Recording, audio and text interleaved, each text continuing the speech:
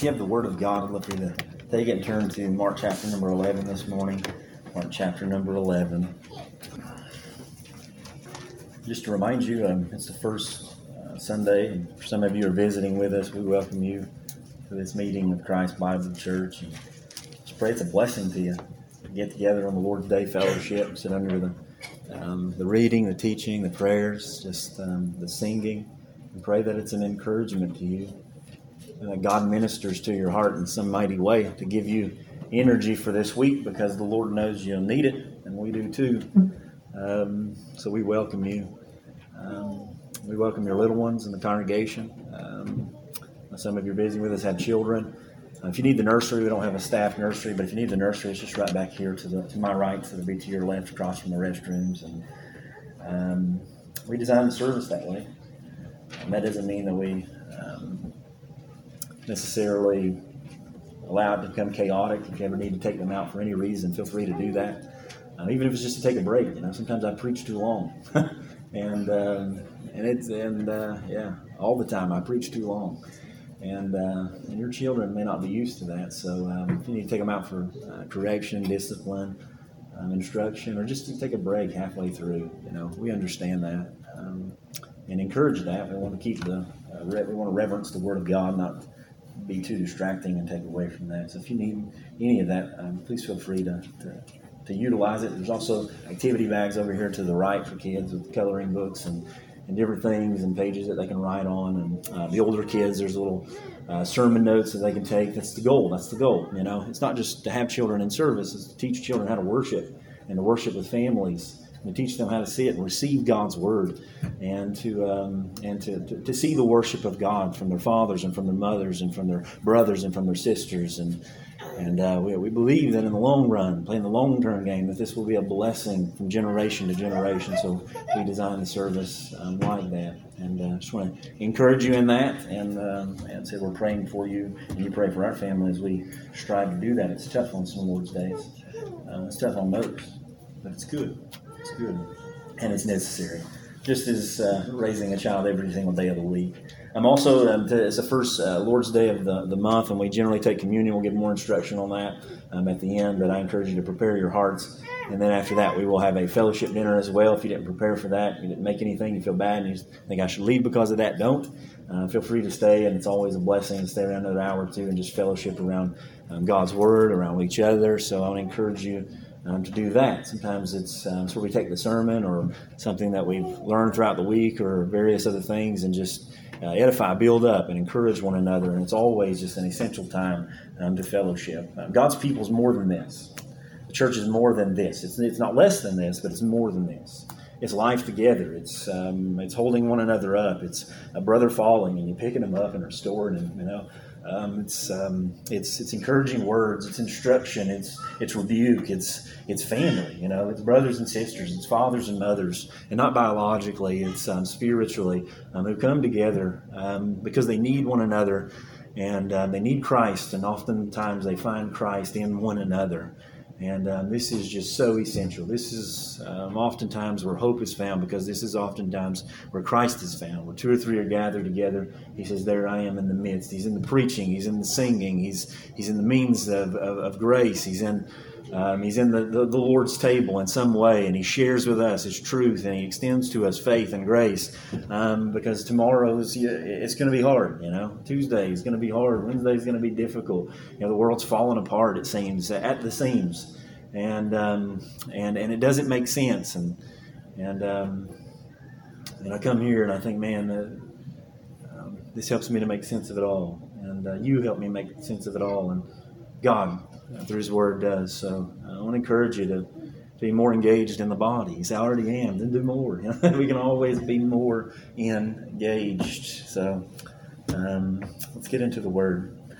If you will, we'll stand for the reading of God's word out of reverence for it, if you're willing and able. And we'll take our reading up this morning in Mark chapter number 11. I turned to Matthew. But Mark chapter number 11, and we'll begin our reading in verse 27 to verse 33. Verse 27, we read these words, and then they came to Jerusalem, and as he was walking in the temple, the chief priests and scribes and the elders came to him. And they said to him, by what authority are you doing these things? And who gave you this authority to do these things? But Jesus answered and said to them, I also will ask you one question, then answer me. And I will tell you by what authority I do these things. The baptism of John, was it from heaven or from men? Answer me. And they reasoned among themselves, saying, if we say from heaven, he will say, why then did you not believe him? But if we say from men, they feared the people, for all counted John to have been a prophet indeed. So they answered and said to Jesus, we do not know. And Jesus answered and said to them, neither will I tell you by what authority I do these things. Let's pray. Father, we praise you simply because you are worthy to be praised. Father, we thank you for the grace that you've extended to us in giving this opportunity, Father, to gather, but more than that, giving us that opportunity in Christ to have new life, Father, and to have it more abundantly. Father, we never deserved it. Lord, we were rebels by nature, children of wrath, Paul tells us, walking our own way, living our own life, building our own kingdom, doing our own things, erecting our idols. Father, in your Son, by the power of the Spirit and the gospel, just overwhelmed our hearts and souls one day. I pray anyway, Father, that's all of us. And Father, you came, your Son came to seek and to save that which was lost, Father. Paul says, of whom I am chief. I find it hard to believe that he was, knowing myself. But I'll take him at his word. Father, we praise you just for saving souls. Father, we praise you for the great plan of redemption, Father. We praise you for a willing Son, and we praise you, Father, for a powerful Spirit. We praise you for the Word of God, Father, that goes forth into the very hearts, Father. When we're not looking for you, you find us. Father, we're thankful for that persevering grace that you give us. We're thankful for the disciplinary, chastising hand of God. And Father, we praise you for the comfort and the encouragement that you give us on days. Father, we thank you for the building up, Father, of us. We thank you, Father, for the sacrifice of your Son and all that you continue to give on our behalf, Father. And part of that is this. So, Father, as we go to your word now, we just pray a blessing upon it. God, we pray that you would just exalt Christ, that your Spirit, Father, would just take him into our hearts and places that he's never gone. Father, that he would rule and reign as King in so many more areas of our life, Father, than he already does. Father, we pray that you'll take the word even in my own heart, Father, as I preach, and that you'll just do eternal things with it. Father, we pray that you'll give us eyes to see and ears to hear, Father, and a heart that is tender to receive God's word, Father, and that we would not only receive it, Father, not only know it, but love it. And Father, we're praying you do this because we know that we can't. Father, I pray in some sense for myself that in this moment that you would just ease my anxieties. Father, that you would, God, I cast my burdens upon you and my cares because I know that you love me. Peter tells me that. God, and all that you will ever do now in Christ is love me. Whether it's a chastising hand, Father, or it's loving extension of your grace, communion with you. Father, you love us so. So as we gather around your word, Father, may it not be a burden or a yoke that you place upon us. But Father, may it just be we keep your commandments because you love us and because we love you. So, Father, whatever is preached this morning, whatever is taught, whatever is read, Father, may we recognize that it doesn't come from a tyrannical dictator or a capricious father, Father, but a loving God. So, Lord, help us to receive your word now. Father, if there's somebody here that doesn't know Christ today as Savior, Father, we're trusting you to save them because we can't. So take the gospel, Lord, into their hardened hearts and just melt it into a heart of flesh and give them, Father, a newness of life. And it would be just such a beautiful day, Father, to rejoice in a newborn babe into the family of God. And, Father, we would rejoice in you if you did that. So do it, Lord, according to your will. Father, it's in Jesus' name we pray. Amen. You can be seated. Thank you.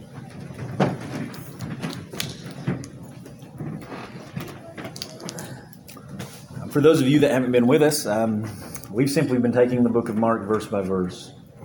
We began over a year ago in Mark chapter 1 and verse number 1. So we talk about preaching a text. We simply come to the next text. Believe this to be one of the most faithful ways to approach the Scriptures, to take in the whole counsel of God. So when we come this morning, we come to Mark chapter number 11, as we just finished up last week, that previous portion. So we begin here in verse number 27. But before we begin, I want to just say that God's rule and reign has always been communicated to God's people and through humanity in general, through a sense, at least in one sense, in the sense of a kingdom. In the beginning, Adam and Eve were placed in the garden. You study in relationship to the nation of Israel, and you find that there's temple-type language there. But even if you don't believe that it's temple-type language in the beginning, what you begin to find is that there's definitely kingdom language. And there's kingdom language in the mandate that God gives to Adam and Eve. He tells them to take dominion over all the earth. Authority was given to them to rule over the animals, over the kingdom of the world, essentially to extend God's rule and reign outside of Eden into the fullness of the earth by spreading the very image of God that was upon them, by reproducing, by multiplying, by raising up godly heritage and extending it to the end of the world. Later we meet the nation of Israel, of which becomes, in some sense, God's kingdom. We meet an Israel, a nation in which a king was prophesied. But in their impatience, they called a king that God didn't ordain. Why? Because they wanted to be like the other nations. It wasn't really a good idea and led to much problems in the nation. Not only that do we see God's rule over the Old Testament nation of Israel, but we get a solid picture of what God desires a nation to be. And within that framework of God's Old Testament people, prophecies are given speaking of a coming king, one who would rule over them with ultimate authority. Where the old covenant failed, the new covenant would come in, and God's faithfulness essentially at that moment would be the bond and hope of this covenant. It would be, as Jeremiah and Ezekiel commend to us in their writings, it would be a new covenant, not like the old covenant. It would be a covenant in which God would secure it by Himself, for His own sake. And one of the ways that He would do that is that He would secure a heart for those for whom He died. And by the power of the gospel and faith and repentance, a new heart would be given. And Jeremiah 31 tells us that the law of God would be written upon their hearts and that they would obey Him. And that we see that within this new covenant, everyone is saved. Everyone in the new covenant who have experienced the new birth by the power of the Spirit. The text there in Jeremiah 31 and on says that they will be forgiven of their sins, a law written upon their heart, and they'll have no more need of saying to one another, know the Lord, because everyone will know the Lord. And within this covenant, the church is what we're going to, which is applied to the church out of Hebrews, the writer of Hebrews, that in this new covenant is a flawless covenant in some sense. You look around and you look at the church and you say, well, it doesn't look like it's flawless, and we're not. But it is in the sense that it secures the salvation of those who come to faith in Christ, who believe the gospel. That everyone that is saved is within this new covenant. Thus, there's no one within the new covenant, we would argue, that is not saved. And thus all that are in the new covenant receive the benefits of Christ. And that within this covenant, just like the old covenant, He would rule and reign, but in a different way. He wouldn't rule by a law that's written upon tablets of stone, but He would rule and reign through and by and in the hearts of men. Entering into this kingdom of God, demands submission to the king's authority. The man or the woman that enters into this kingdom must yield their mind, their affections, and their will to the king's authority. And they must do it by faith and by repentance. To enter into the kingdom, one must enter in under total submission to the scepter of divine authority. And that doesn't exactly mean that it looks like a perfect life. But it does mean that the Christian life is characterized by Christ being that citizen's king. Thus He has ultimate authority over their lives, such that when He speaks, they listen and they obey. That complete autonomy and self-rule which once governed their lives as unbelievers, are no longer principles that should govern their lives. And that's one of the glories of the greatness of that new covenant. It's one of the glories of the church. That He's building this phenomenal kingdom through this very fact, and He rules in the hearts of men. It's glorious because God dwells with us now, not in temples made with hands, but in our hearts. And by virtue of that dwelling, He changes us from one glory to the next. He changes our lives by changing our hearts. He changes our hands by changing our hearts. He changes our feet by changing our hearts. And this sanctification, this work of God just oozes out day by day as we're continually sanctified and the Word of God is applied and the Spirit of God just presses upon the hearts of men that they need to love God more and keep His commandments. But at the same time, there's a danger here. There's a danger because it's not pure in every sense. There's a danger that it always has been, that there'll be a group of men and women who will keep up some pretense of religion, yet continually reject the authority of the King in their hearts. And they do it for a number of reasons.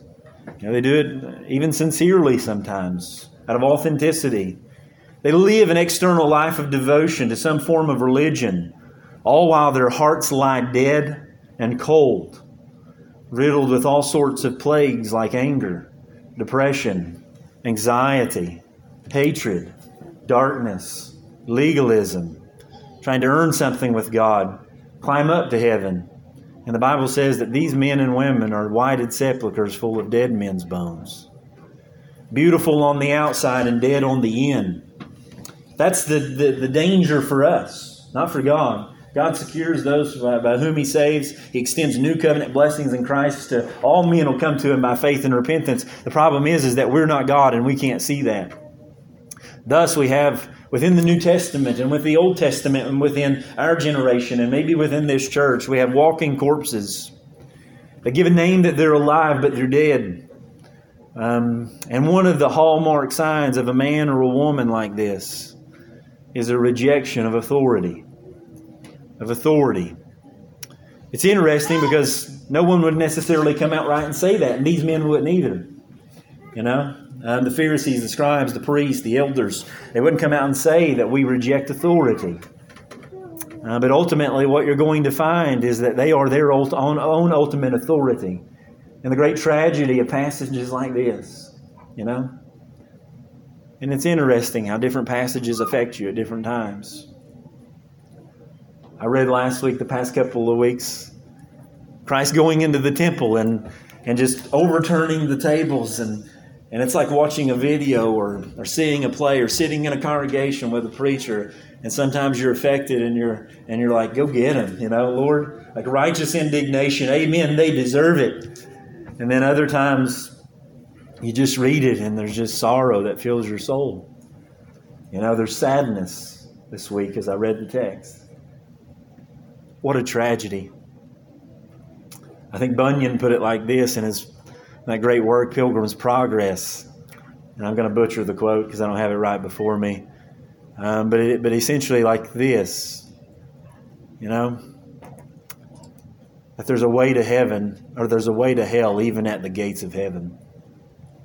That men will enter into hell as they stand even at the gates of heaven. And what he was getting at is that there's a way to live life so close to the gates of heaven that you deceive yourself to thinking that you'll enter in. But when the time is right and you stand before the great judge, eternal condemnation is you've met your demise. I think about Judas when I think about that. I think about a man who kissed the face of God and fell headlong into eternity without Him.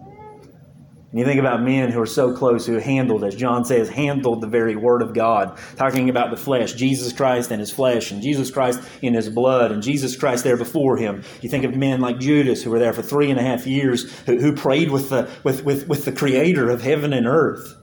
The God of all creation, the one who formed him, the very cells of his body, his hands, his mental capacity, his heart was beating because of the man Christ Jesus that stood before him. Colossians tells us, John chapter 1 tells us that there was nothing that was ever made outside of anything that He made. Like in this man sits before him, prays with him, recognizes and sees and acknowledges his deity at different times, and in some capacity, in a mental capacity, sees the staying of the storm, sees the healing of the blind, and the lady with the issue of blood healed, and the deaf opened, and the eyes that are seen, and they just see the miraculous ministry. He knows the Old Testament scriptures, no doubt, in some capacity, and he kisses the very gates of heaven and God Himself. And he can't see. He can't see.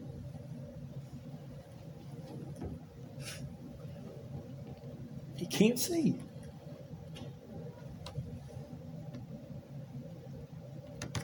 And there's a world out there that can't see. And they think all the while that they can.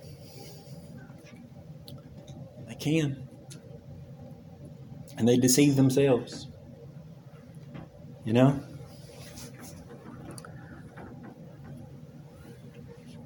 that's what you see with these men. You even see men that seem to be sincere. You see men here that are going to seem to be inquisitive and ask questions and carry on a facade. But it's all it is. It's a facade, And in one sense, there's a righteous indignation, and in another sense, you think, man, what a tragedy. What a tragedy. Matthew 7, what a tragedy. Men will stand before the King of Kings and the Lord of Lords and say, Lord, look what I did. And they will be utterly surprised at the great verdict that He gives. It's so sad. And again, it's interesting because they wouldn't come out and say, I reject God's authority. But at the same time, they reject the authority that God has ordained men and women like this. They reject husbands and they reject fathers. They reject mothers and they reject employers. They reject civil magistrates. They reject pastors and they reject elders. And ultimately, they reject the Word of God. And it's interesting, the great tragedy and the great danger of this is that legalists are the worst at this, all the while maintaining some sense of external piety and devotion to God. Yet they utilize the Word of God as a means to pursue their own desires. And they twist the Word of God in such a way to build their own kingdom and to do what they want as they want. And they bind the necks of men and put upon them chains and enslave them to certain things that God never required or God never ordained. And they exercise their own authority over other men because they see themselves and desire to be the ultimate authority. And that's what we're going to find in these conflicts that are before us in the text. If you've been with us in previous weeks, you may remember that there were some public acts of Jesus that really began to run against the very grain in the hearts of these men. Jesus now is what we may refer to as a marked man. As Mark points out in chapter 11 and verse number 18, that the scribes and the chief priests heard it and sought how they might destroy him, for they feared him because all the people were astonished at his teaching. Just to remind you that at this point in Mark is now, we're in the last week of Jesus' life, and we're just probably 2 to 3 days away from the time which he will be raised up there upon that cross, and he'll give his life on Calvary for the nations, But for the next several chapters, and it's going to take us months and maybe a year. Only God knows. If He gives us that long, we will see the Passion Week of our Lord as He is pressing against these men, and He's pressing against the religious elite, such to the point that they will murder Him and secure the salvation of all those who would believe. And in this text, He's pressing. He's pressing against that their doctrines, their teaching, their apostasy, to such that now they desire to kill Him.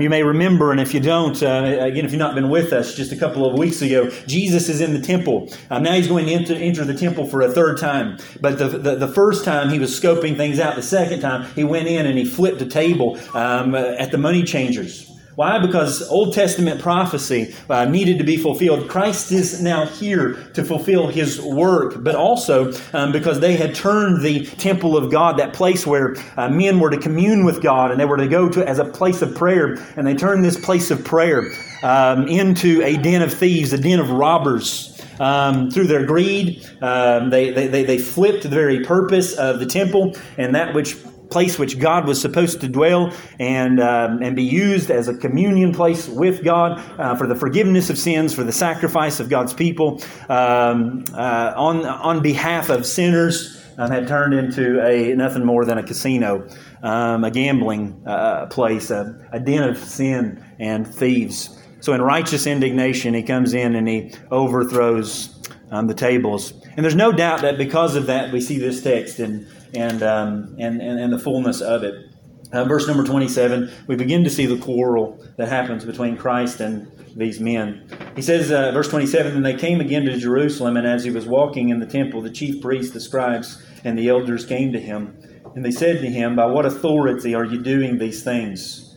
And who gave you this authority to do these things?'" So Jesus is back into Jerusalem again, probably the third time that he enters the temple. And interestingly, this will be the last time that I can tell that he ever enters the temple. This will be it. And you can imagine some tension now that's going on that was created, especially as he walks back through the door. And remember the temple, that we're not just talking about a great construction, but we're talking about a compound in which the temple's in the center. The temple life outside of the actual construction of the temple, the holy place, and all the other surrounding areas, there's an area outside in which the outermost part, the Gentiles would gather together, and they would exchange money and do other things and offer their sacrifices. And this is where Jesus is now walking into. And you can imagine the tension that rises as he walks in. Why? Because the day before, he's flipping tables. And you just can imagine, using a sanctified imagination, what's going on as they see Christ come back through. You can imagine the money changers now tucking the money away in and about to pack up and go home because they don't know exactly what this guy might do next. But we don't see anything like that. You say, well, what was he doing? Well, Luke tells us what he was doing in Luke chapter 19 and verse 47. He says that he was there teaching daily in the temple. There was a common area outside where rabbis would teach and they would preach. No doubt Jesus is there preaching the kingdom. No doubt he's there preaching compassion of God for sinners. No doubt he's there preaching sin and judgment and righteousness and humility and faith and repentance and the forgiveness of sins and the glories of the kingdom, such that Luke chapter 19 says that he captivated the people. He's, probably he preaches and teaches in such a way that Mark tells us in Mark chapter number 1 that the scribes and the Pharisees or the people around look at him and say, this man preaches, or the people say, this man preaches as one having authority, not like the scribes. There's something different about him. He carries with him a weight that even our religious leadership doesn't carry. This man is different, such that he captivated the people to where they gathered around him, no doubt. To make it even more interesting, possibly in the middle of one of his teachings or during his teachings or after a teaching, he's approached, is what the text tells us. And he's approached by 3 groups of people, priests, scribes, and elders. And this is, God gives us everything for a purpose. And what you're going to see here is you're going to see the highest authority in the nation of Israel stand against the very authority of God and question Him. Most people believe that what we have here is a representative group of the Sanhedrin. The Sanhedrin would have been the highest religious group in all the land. They would have been unrestricted in religious matters, and they would have had some restrictions, but a lot of power in political matters. And they would have been made up of 3 groups, priests, scribes, and elders. The priests were a powerful group. They were full-time ministers in the temple. These men could walk anywhere in the city and they would have held the position of respect against all of the nation of Israel. Any Jew that encountered would have possibly at least, maybe not been enamored, but would have honored and respected this man. Why? Because this man represented intercession with God. He was the man that would receive the sacrifices. He's the man that would labor in the temple. He's the one that without the nation would not have been saved. He was sort of a mediator for men as he brought the sacrifices to the altar. Without that man, especially the high priest, no man would be able to approach God. The scribes were experts in the law. You may refer to them also as, in the Scriptures, you'll see them referred to as a lawyer. They were the guardians of the law. They were the teachers of the law. They were authority. They were the authority on what the Bible had to say. They were held in high esteem because without them, the common man wouldn't know or have a sense of certainty about what God had said. But as importantly, what God meant. He was an interpreter of the law. Their authority and power lied in the knowledge of God's Word and their ability to communicate it clearly to the people. And then the elders. And these were men who governed the synagogue, the place where the teaching of God's Word would happen day to day and week to week. They would have had religious, civil, and political power. Their opinions would have been held in high esteem in government situations, in the paying of taxes, in synagogue polity, and in also as well in the teaching of Scripture. Men who would teach and men who wouldn't. And these are the men that stand against the Christ. These are the men who represent possibly the highest form of religion and come as representatives of God. And they question Christ on His authority. And there's a sense in which you see it's legitimate, right? I mean, imagine if somebody come in here this morning and flipped the pulpit, and for whatever reason. What would we say? Whether it's legitimate or not, and they had a reason for it, we would say, who are you? And what right do you have to do such things? In some sense, that's exactly what happened. And this is their job to do, to come and to discern exactly why He's there and exactly what He's doing. But in another sense, it's not legitimate. These men didn't come out of a legitimate concern to hear Christ's Word, His answers, and His explanation of the things that He did. These men have purposed in their hearts to entrap and discredit our Lord before the crowds. Jesus was looked at as a religious zealot at best, and a political zealot at worst. John chapter 12 tells us that they were worried that he would bring the nations with him, that he would teach and preach in such a way that if he was left alone, that the nations would follow him. Thus, they determined to kill him. Luke chapter number 19, I believe it is, or 20, Luke chapter 20 says that in the parallel account that they came, which meant in every other time that it's used, they came to attack. They came after him. They came to ruin his authority. And they came to ruin his name in front of the people. They came also with a question, possibly, I think, with the full intention of charging him with blasphemy because they knew what he would possibly say. And they wanted to kill him.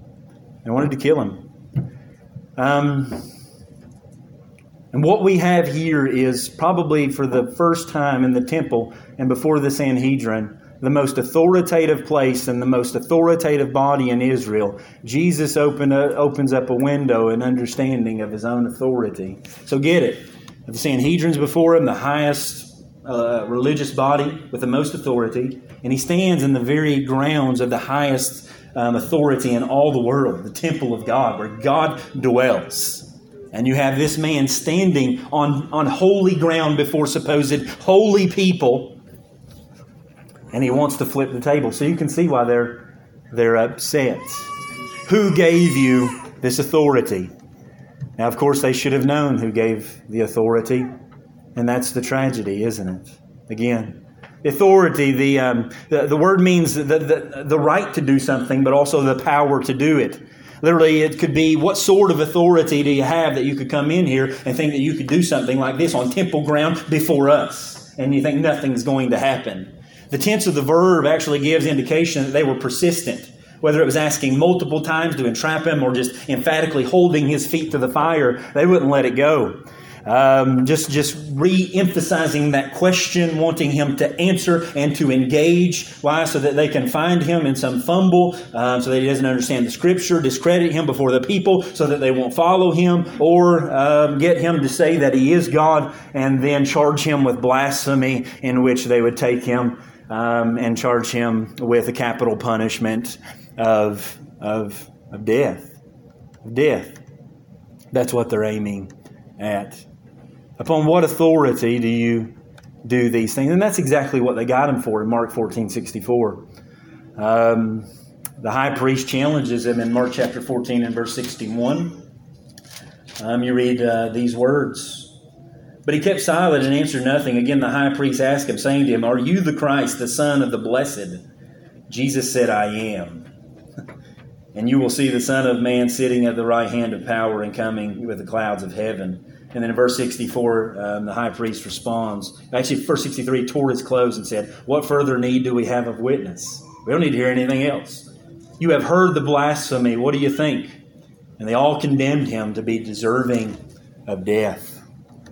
And I'm convinced that in this portion of Scripture, that was their goal. Either to push him aside and ruin his testimony by entrapping him in some question, or he answers the question appropriately and they crucify the Christ based upon blasphemy. But they should have known what authority Christ had. Matthew 28 says that all authority was given to Christ in heaven and on earth.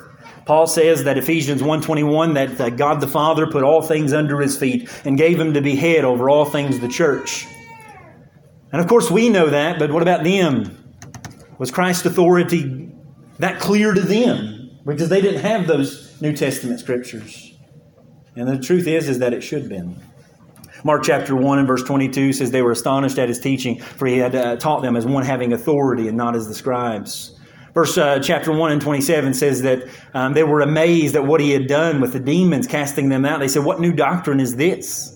For with authority," same word, "he commands even the unclean spirits." Verse 28, and immediately his fame spread throughout all the region. Chapter 2 and verse number 10, we see that he talks to some folks there and he teaches them that he has the authority to forgive sins. And somebody says, well, nobody has the authority to forgive sins but God, yet he does. Mark chapter 4 says that shows us that he has the authority over disease. He has the authority over death. He has the authority over disaster. He can calm the seas. He can heal the blind, and he can heal the lame. He has authority in John chapter 10 and verse 17 to rise again from death. He says, "Therefore my Father loves me because I lay down my life that I may take it up again. No one takes it from me." Nobody. Nobody has the authority to take what I have, he says, but I lay it down myself. I have the power to lay it down and I have the power to take it again. This command I have received from my Father, is what he says. John 1:12, he has the authority to save. John 5:19, you read these words. Jesus answered and said to them, "Most assuredly I say to you, the Son can do nothing of himself, but what he sees the Father do. For whatever he does, the Son also does in like manner." Verse 21, and as the Father raises the dead and gives life to them, even so the Son gives life to whom he will. Verse 26, for as the Father has life in himself, so he has granted the Son to have life in himself and has given him authority to execute judgment also, because he is the Son of Man. You know, there is nowhere in the Scriptures that he ever consults a Pharisee. He never talks to a scribe about what he should and shouldn't be able to do. He doesn't go to the Sanhedrin and see if it's okay for him to flip the tables. The scribes he teaches like the scribes never taught, as one having authority. Why? Because the scribes rested in their rabbis and other scribes and men throughout the ages. Jesus never quotes one, at least not explicitly like they do. And 70 times in the Gospels, or over 70 times, he says, "Truly I say unto you." You have heard that it was said often, he says, "but I say unto you," correcting the misinterpretations of the scribes and the rabbis and the Pharisees and the Sadducees. And he did it all by his own. He did it all on his own authority. He did it according to his own free action, according, the text says, to the will of the Father. That he not only had the authority to say and to do, but the idea of this word authority carries with it the second connotation that he had the right to pull it off, or the power to pull it off. You know, you may have local magistrates that have the authority and the right based upon federal law. But what you'll find sometimes is they don't have the power to do it. There's a difference between having a right and having the power as well as the right. This word here encompasses both. What what Christ has is the right to come in and to do certain things according to His status and position as the Creator God, the King of all the earth, the Savior of the nations. But not only that, take comfort that He has the power to secure His own will and His own desire. So you see the tension, you see the quarrel, and then you see the question. The question in verse 29. You see Jesus' response. Jesus answered and said to them, okay, you want to know that question? I'll ask you one question. Then answer me. And I will tell you by what authority I do these things. The baptism of John seems kind of obscure, and maybe it seemed obscure to them. I don't know. I don't think it did, because I think they understood the implications of what was happening. He says, was it from heaven or was it from men? And then this just stern command, answer me. Answer me. What is Jesus doing here? I think this is what Jesus is doing. Proverbs 26 and verse 4 says, do not answer a fool according to his folly, lest you also become like him. Answer a fool according to his folly, lest he be wise in his own eyes. Seems kind of like a contradiction there, but I think what is happening is that Proverbs teaches us you don't answer a fool in the arena of his own foolishness, because then you become a fool like him. Rather, you answer a fool according to his foolishness in order to show him how foolish he is. So that's what Jesus is going to do here. He's going to provoke them with a question, which was often rabbinical tradition and just a regular practice. And he's going to show them the foolishness of what they just said. How? By making them think through the process of, particularly here, John's baptism. He doesn't play their little game and try to win the battle, the argument, and show that he's greater, of a greater wit. No intellectual games here. He answers them in a way to show them their own foolishness. And when you get to 33, you find out it was pretty effective, because here's their answer. We don't know, And I'll get to that, but that was just a lie. They didn't know. They knew beyond a shadow of a doubt. They just veiled it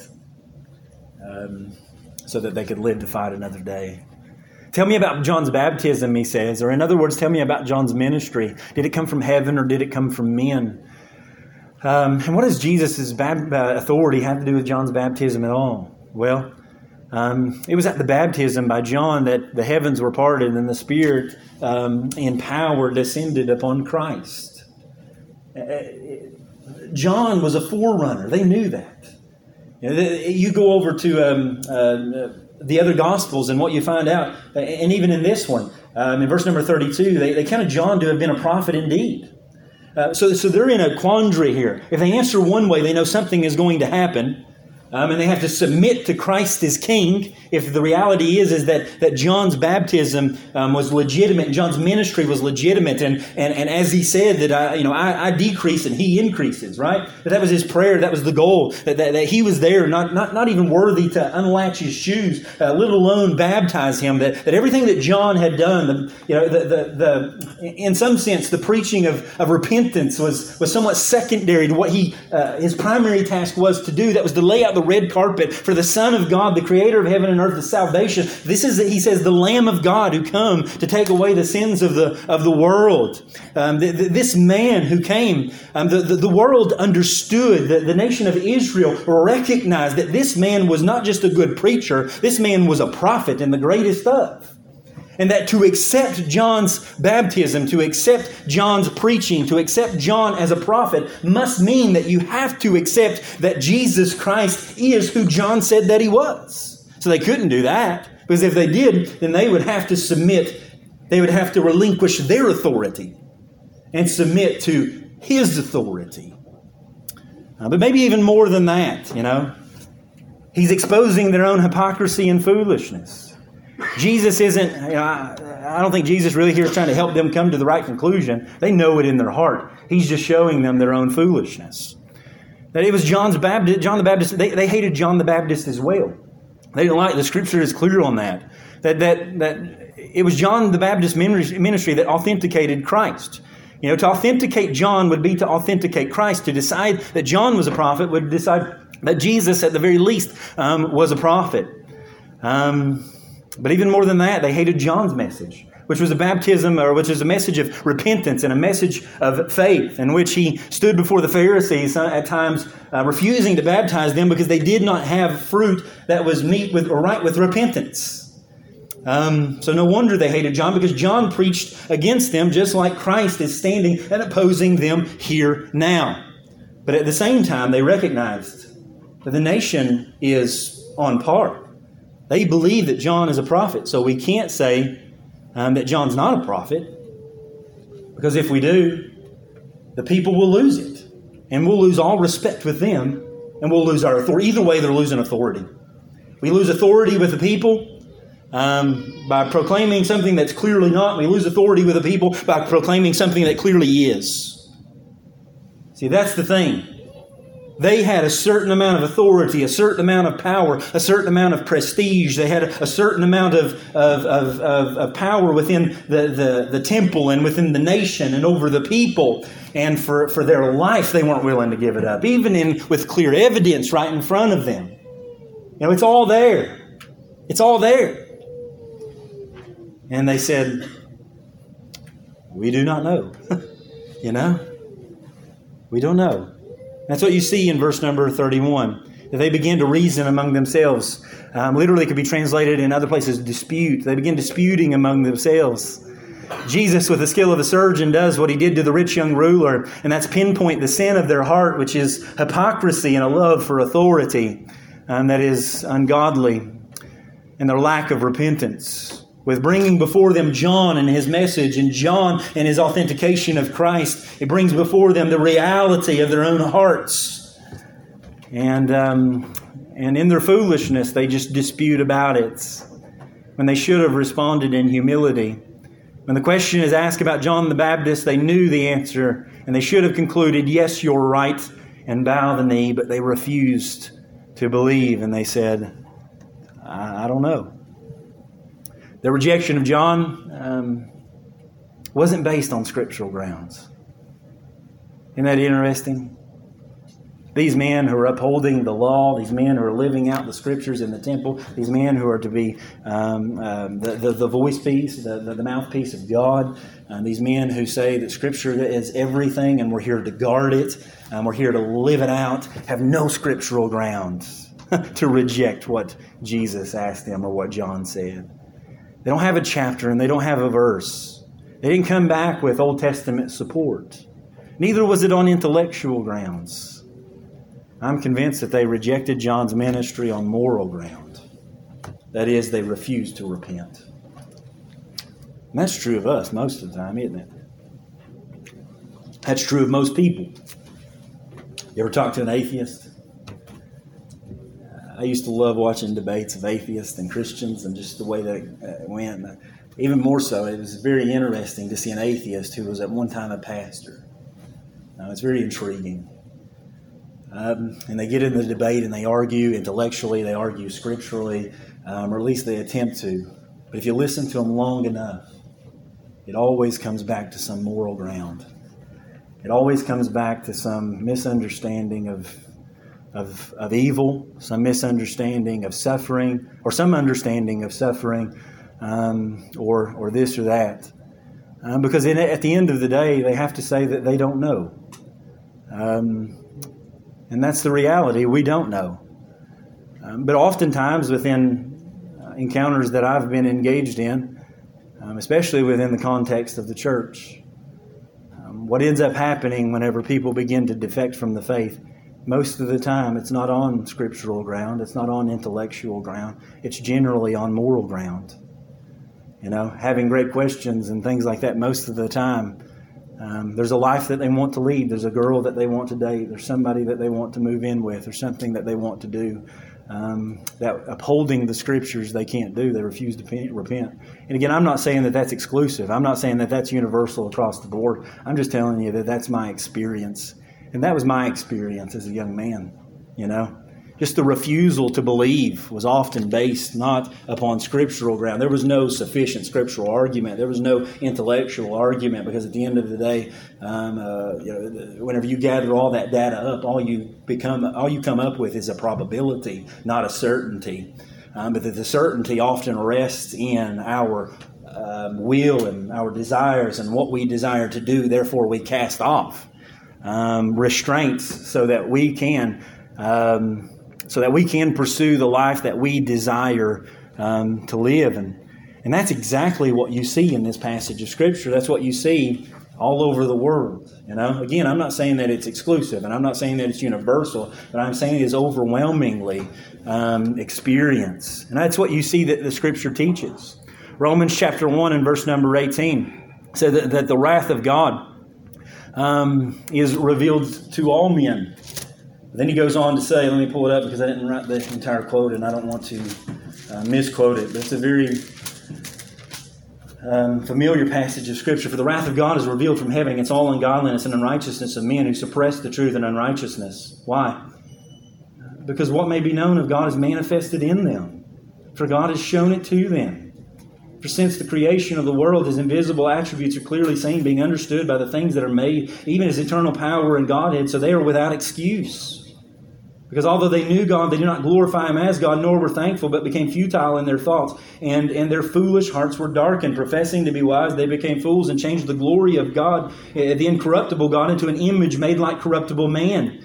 And therefore, God also gave them up to the uncleanness and the lust of their hearts to dishonor their body among themselves. There's a myth within the church and there's a myth within the world that of neutrality.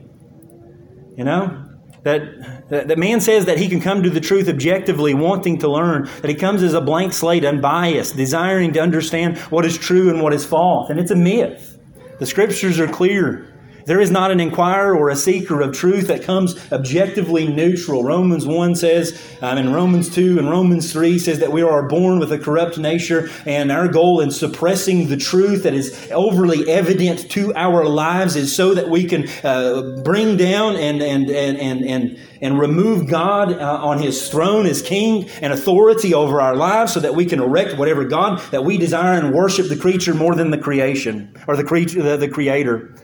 That we have one desire in our original nature to distort the truth, to suppress the truth. Why? So that we can gain and take the advantage of it. And if it becomes threatening to us and we simply dismiss it as folly or misunderstanding or intellectual or possibly argue scriptural. But at the end of the day, it's as far as I'm concerned, in my own experience, in my own life and in talking to others, it's always moral. It's always, I don't understand this character of God or this thing that He does or this thing, and I really want to pursue this other thing and I want to fulfill the desires of my own heart. And we stand even as Pharisees and as scribes and as priests and as religious people, abandoning God's Word so that we can, or manipulating God's Word so that we can pursue whatever it is that we think honors God the most or honors us. There's another myth of autonomy. Man thinks that when he comes to the truth with an intellectual and moral autonomy by which he'll determine what is true and what is false, that man is the ultimate arbiter of what is right and what is wrong. And the first myth is a myth of neutrality, saying that we can come without any bias. And the second myth is a myth of autonomy, where we say that we have the authority and the right to determine what is right and what is wrong. And there is no such thing as intellectual autonomy. The Proverbs tell us that the beginning of wisdom is the fear of God. Is it not true that all the treasures of wisdom and knowledge are in whom? Jesus Christ. And here the religious leaders come to Jesus. And they're going to put Him on trial. And they're going to show this facade of neutrality by asking questions as if they really truly want to know. And listening to them that day, maybe the people believe that. But God tells us what was in their hearts. And it was a desire to overthrow the King of Kings and the Lord of Lords so that they could embrace and pursue their own kingdom and build it the way that they wanted to. They want to carry on in the temple. They love their religion. They love their sacrifices. They love it all. But at the same time, they come to Jesus Christ with this sense of intellectual autonomy and spiritual autonomy, saying that we have the right to determine what is right and what is wrong, even apart from the Scriptures. Natural man thinks that he has enough moral autonomy to judge God. I don't need God to tell me what's morally right and morally wrong. Yes, you do. So I don't need a Bible to tell me what's right and what's wrong. You may not need that. That's because the law of God is written upon your heart, friends. That's because as the people of God, born into the image of God, I hear it all the time. I hear atheists, I hear other people say it 100 times. We don't need a book to tell us what's right and wrong. We know. You know why you know? Because God made you that way, to know. So that you would be without excuse, so that you would pursue Him, so that you would honor Him, so that you would bow the knee to Him, so that you would submit ultimate authority to Him. That's why you know. Because the law of God is written upon your heart. It's written upon my heart. And that's why we enter into this world knowing that we are right or knowing that we are wrong, even apart from the Scriptures. The Scriptures is that special revelation that adds color and direction and clarity and power. It contains the gospel by which now we can be saved. And it completes, in some sense, a moral law as it lays even before us Christ in all of His glory and His utter perfection and His attributes and His affections and His love and His grace and His compassion and His righteousness and His holiness and a million other things that we'll never be able to plumb the depths of, that Christ has laid out before us to show us ourselves. And that's exactly what happened here. Christ is there before them, not only in this instance, but in 1,000 other instances not contained within the Scriptures, showing them the Word of God, but also showing Him His example and displaying the love of God. And they won't have it. And they'll make it sound intellectual. Like they have an argument against God. Like we don't have enough evidence. You ever heard that? God's clear. There's more than enough that you and I are without excuse. And what you see in nature and what you see in the mirror and what you see in space and what you see in your little one and what you see in the trees and what you see in the sea and what you see in the mountains and what you see all throughout the world is more than enough evidence to show that there's a God. That the problem and the issue with us and the problem and the issue with the Pharisees is not that we need more data. It is that we are already rejecting the data that we have. And that we need to submit to Jesus Christ as King of Kings and Lord of Lords. And when we do that by repentance and faith, He gives us a new heart, overwhelms us with the Spirit of God, writes upon us a new law in which now we can finally and fully live out the life that we were created to live. You say, but what about this? What about it? What about it? What about it? What about that? So you see the quarrel, you see the question, and then you see the quiet. Verse 33, they said, we don't know. Jesus answered and said to them, then I won't tell you either. Isn't that one of the saddest verses in all the Bible? I'm done. Isaiah chapter 5. He says, you judge. What more could I have done among you than I have not already done? What more could I have done than I've not already done? Look at the vineyard. Look at the world. Look at your family. Look at your life. Look at the blessings. Look at the power. Look at the prestige. Look at the glories of the world. Look at Christ in all of His glory. Like, what can I do? What more can I do that I've not already done? And here we are, worms, asking for more. God, show me, prove to me that there's a creation of the world. Now give me some historical account. Give me something that I can know that the resurrection was true. Give me this, give me that. Give me what more? What more? And there's a point in which Jesus says, I'm done. Like, why didn't He preach the gospel to them? You ever think about that? Like, why? Why isn't it a good time? It seems like you're standing in the midst of a religious cult, and it seems like a good time to just to preach the gospel and to run through all the issues and to go through the debates and things like that. And He says, if you won't be honest with yourself, then I can't help you. That's where it's at. It's not because they didn't know, and it's not because He didn't love them. It's because they refused to believe the truth. They loved the authority of their own lives. They loved themselves more than they loved God. And at some point, God Romans chapter 1, hands us over to a reprobate mind and gives us over to ourselves. The curtain falls here. They reject the light and eventually it goes out. Today is the day of salvation. Believe when the light is there. My spirit, he says in Genesis chapter 6, will not always strive with man. He says to them at some point, Jerusalem, Jerusalem, how often I would have gathered you as a hen gathers her chicks, yet you would not. Or how often I would have gathered your children as a hen gathers her chicks, yet you would not. Hosea tells us Ephraim, he's joined to idols, leave him alone. That God is patient and that God is long-suffering, but at the same time, God does have His limits. And there is a point in which He says, I'm not answering you according to your foolishness. Because you don't need more data. You need to humble your heart. Repent. Believe the gospel. Turn to Jesus Christ in faith and repentance. And then you'll be saved. What do we learn from this? People don't need more data. And that's not to say that we shouldn't study about creation and we shouldn't study about this and that. Man, I love it. I think it's probably more edifying for the believer than it is convincing for the unbeliever. That what it does is it just provokes and builds up our faith. That we become more convinced that God is who that He says He is and that we just follow Him by more. But in evangelism, people don't need more data. People need the gospel. People need the gospel of Jesus Christ. The problem is that they don't have enough. It's not that they don't have enough information. The problem is that they reject the information that they already have. The problem is not that they aren't convinced that He's the King of the universe. The problem is that the King is very clear and they won't submit to Him. Thus they suppress and sear their conscience such that they remove Him from the very consciousness. And that's why they become atheists. Not because they're born that way, but because they make themselves that way. But here's the danger as we talk about atheists. These men aren't atheists.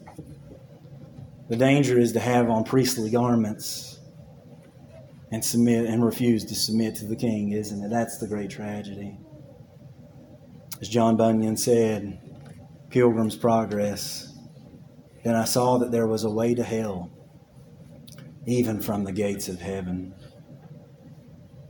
People hate authority. People hate it by nature. America is a perfect example. We're seeing the manifestation of an anti-authoritarian society in which now we're codifying the individual as the ultimate authority. We could spend days and weeks on that, couldn't we? Months, years, on the philosophies of the age. Maybe we need to, right? The underlying philosophy of the day that gives ultimate credence to human autonomy and self-creation. And now we have people choosing things concerning their lives that just go against the grain of everything that we know. But you know what's more dangerous than that? Sometimes it's this. Sometimes it's this. Us dressed all in our priestly garments with some visage of religiousness. Let me ask it like this. What's more dangerous? A latent form of slow-growing cancer that you can't really notice until it's too late? Or a faster-growing, fully developed cancer? Both are going to kill you. But I'd almost say the former is worse. Working in hospice, I've seen people with slow-growing cancer and how it eats them alive until it totally consumes them and they stand before God. All the while you're hoping that the Lord will take them earlier. At least in the faster-growing, it's quick. But at the end of the day, they both go. At the end of the day, we can harp on atheists all day long and say, hey, man, you go get them. But the vast majority of our Christ teaching was not to them, it was to us. It was to us, right? One writer says that the religious man says, I cannot. But the truth of his heart is that he will not. The ruin of thousands is simply this, that they deal dishonestly with their own souls. They refuse to be honest with themselves.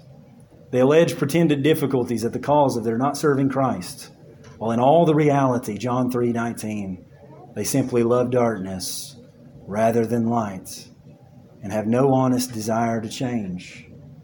And you know what most of them will do? If the gospel doesn't take effect in their hearts and lives, they will do as these men did, and that's crucify the Christ in their own lives so that they can live as they desire. It's so sad.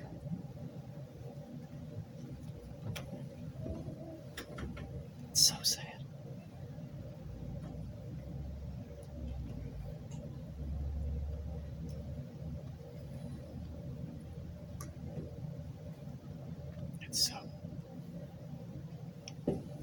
It's like this all over the world. What more could he have done?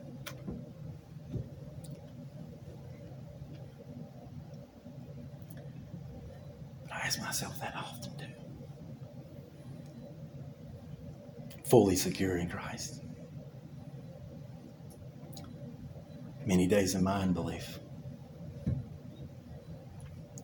Why don't I serve him? What more could he do?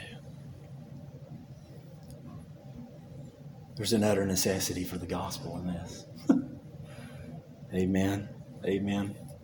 I don't want to be downward and discouraging and 100 other things, you know. I'm that kind of guy. I need a pastor, an elder to come alongside me to balance me out. You know, pray for that. I know I preach these kind of messages often. I won't apologize for that. It's just who I am. But don't forget the gospel. We're all like that. I was like that as a 15-year-old boy, just as moral as could be, thinking I could earn something with God, and the gospel came forward. Don't get so discouraged in a message like this that you think, oh, the world's going to hell in a handbasket. Jesus has been reserving and preserving and saving the nations for 2,000 years, and don't you think for one moment he's going to stop today because of a few religious elite. You know, it's in their murder of him and in the martyr of men and the martyr of men like Christ that it becomes all the more even evident. You say, what more could he do? Show us that. Give us some men that are devoted. Give us some men that are changed. Give us some men that have heart. Give us some men that will raise their families. Give us some men that will stand in the public arena and in their workplaces and in their homes and all throughout the world and preach this gospel. Because if it wasn't for him, like, you would be that too. Like, you would be there. And I would be there. Thus, let us take it into the highways and into the hedges and compel them to come in and show them, not only by our doctrine, but by our life, who he is and what he has came to accomplish for all this world. And I trust beyond a shadow of a doubt that if that was happening in this church, if that was happening in my life, Christ would receive the reward of his suffering. That Kingsport, that Bristol, and that Johnson City would be at least more filled with Christianity today than what it is. I'm not arguing for ultimate reform, but I do believe that when the gospel goes forth, Christ accomplishes what he desires with it, and that is primarily the salvation of his people. Thus, let us take it. Let us take it. This is for why he died, you know. This is for why he died, and he deserves his. So let us give it to him. And if that's you today, we're about to take the Lord's table. I love the Lord's table. It's got the gospel all over it. And if that's you today, and you don't know Jesus Christ as Lord and Savior, you've got on your religious garb, and you've just been living for him, or living for yourself, for the facade, and it looks like you're living for him, but really you've been living for yourself. I beg you today on behalf of Christ to repent and to believe the gospel. And the gospel is that he died to save sinners, of which I am chief. And that if you'll come to him by faith and repentance, in Christ's death, burial, and resurrection, and then you can have full security that you are a child of the Most High God and have eternal life. This is eternal life, that you may know him. That God the Father, by his eternal wrath, poured out the judgment that we deserve on his only Son just 2 days after this. Why? So that the world would come to Christ and all the nations he would receive. And today he desires to receive you. So come. Come unto me, all you that labor and are heavy laden, and I will give you rest. Let's pray. Father, we praise you and thank you just for the privilege it is to preach your word. God, I love you. I love you so much. But at the same time, I know that it'll never be enough. And that's why your Son came, to love us in you, to make these impossible things possible. So, Father, we praise you for that. God, we come to a text like this, and I know 100 men would have preached it differently, but I didn't. And this is what you gave me. And oh, how I see myself in it. Father, you are a good king. Your authority is just immeasurable. And what you're able and capable to do in this world, it goes beyond me in some sense, but at the same time, I'm just saying it from this side, not the other. Father, you couldn't have done more. What grace you've extended to us in Christ. And for that, you are worthy to be praised. Father, you have all power in heaven and on earth. Where else would we go? Who else should we go to? What other leader is greater? What other person is more powerful? Who is more skillful and more intellectual than you? Who is more faithful? And 1,000 times we resound, no one. No one. So, Father, remind us of that. Remind us of just the gospel day in and day out and what all of that means, Lord. Just remind us of just our utter need of you, God. But in these solemn times, help us not to stay there. Help us to look to Christ, to repent, and to see the glories of Him and His kingdom and all that He's accomplished on our behalf, Father. I pray that the Spirit would just comfort our souls, Father, in the midst of times like these and just encourage us to persevere. Lord, because on many days, as the song says, Lord, I would wander, but you are faithful. God, we need you to make sense of things like this because they don't always make sense. And I just pray that you'd help us to be honest with ourselves and honest with you, Father, at the immeasurable reality of who you are and what you desire of us. God, help us not to, at the end of the day, say, we don't know. Help us not to be lukewarm, but hot or cold. To make the decision, to move forward or totally reject it. But help us not to lie in questions, Father, and false security. But help us to know who we are, where we're going, and what we're doing in this world, Lord. Help us not to hide behind religious garb, but show us ourselves. And help us to use that religious garb as a means to promote your Son, to exalt the Christ, and to reach the nations for the glory of God, because your Son has all authority in heaven and on earth, and we're to go ye therefore. Lord, and if you're able to do what you've done in this place, the world's a field ready and ripe to be harvested. So let us go. God, let us go. In Jesus' name, amen.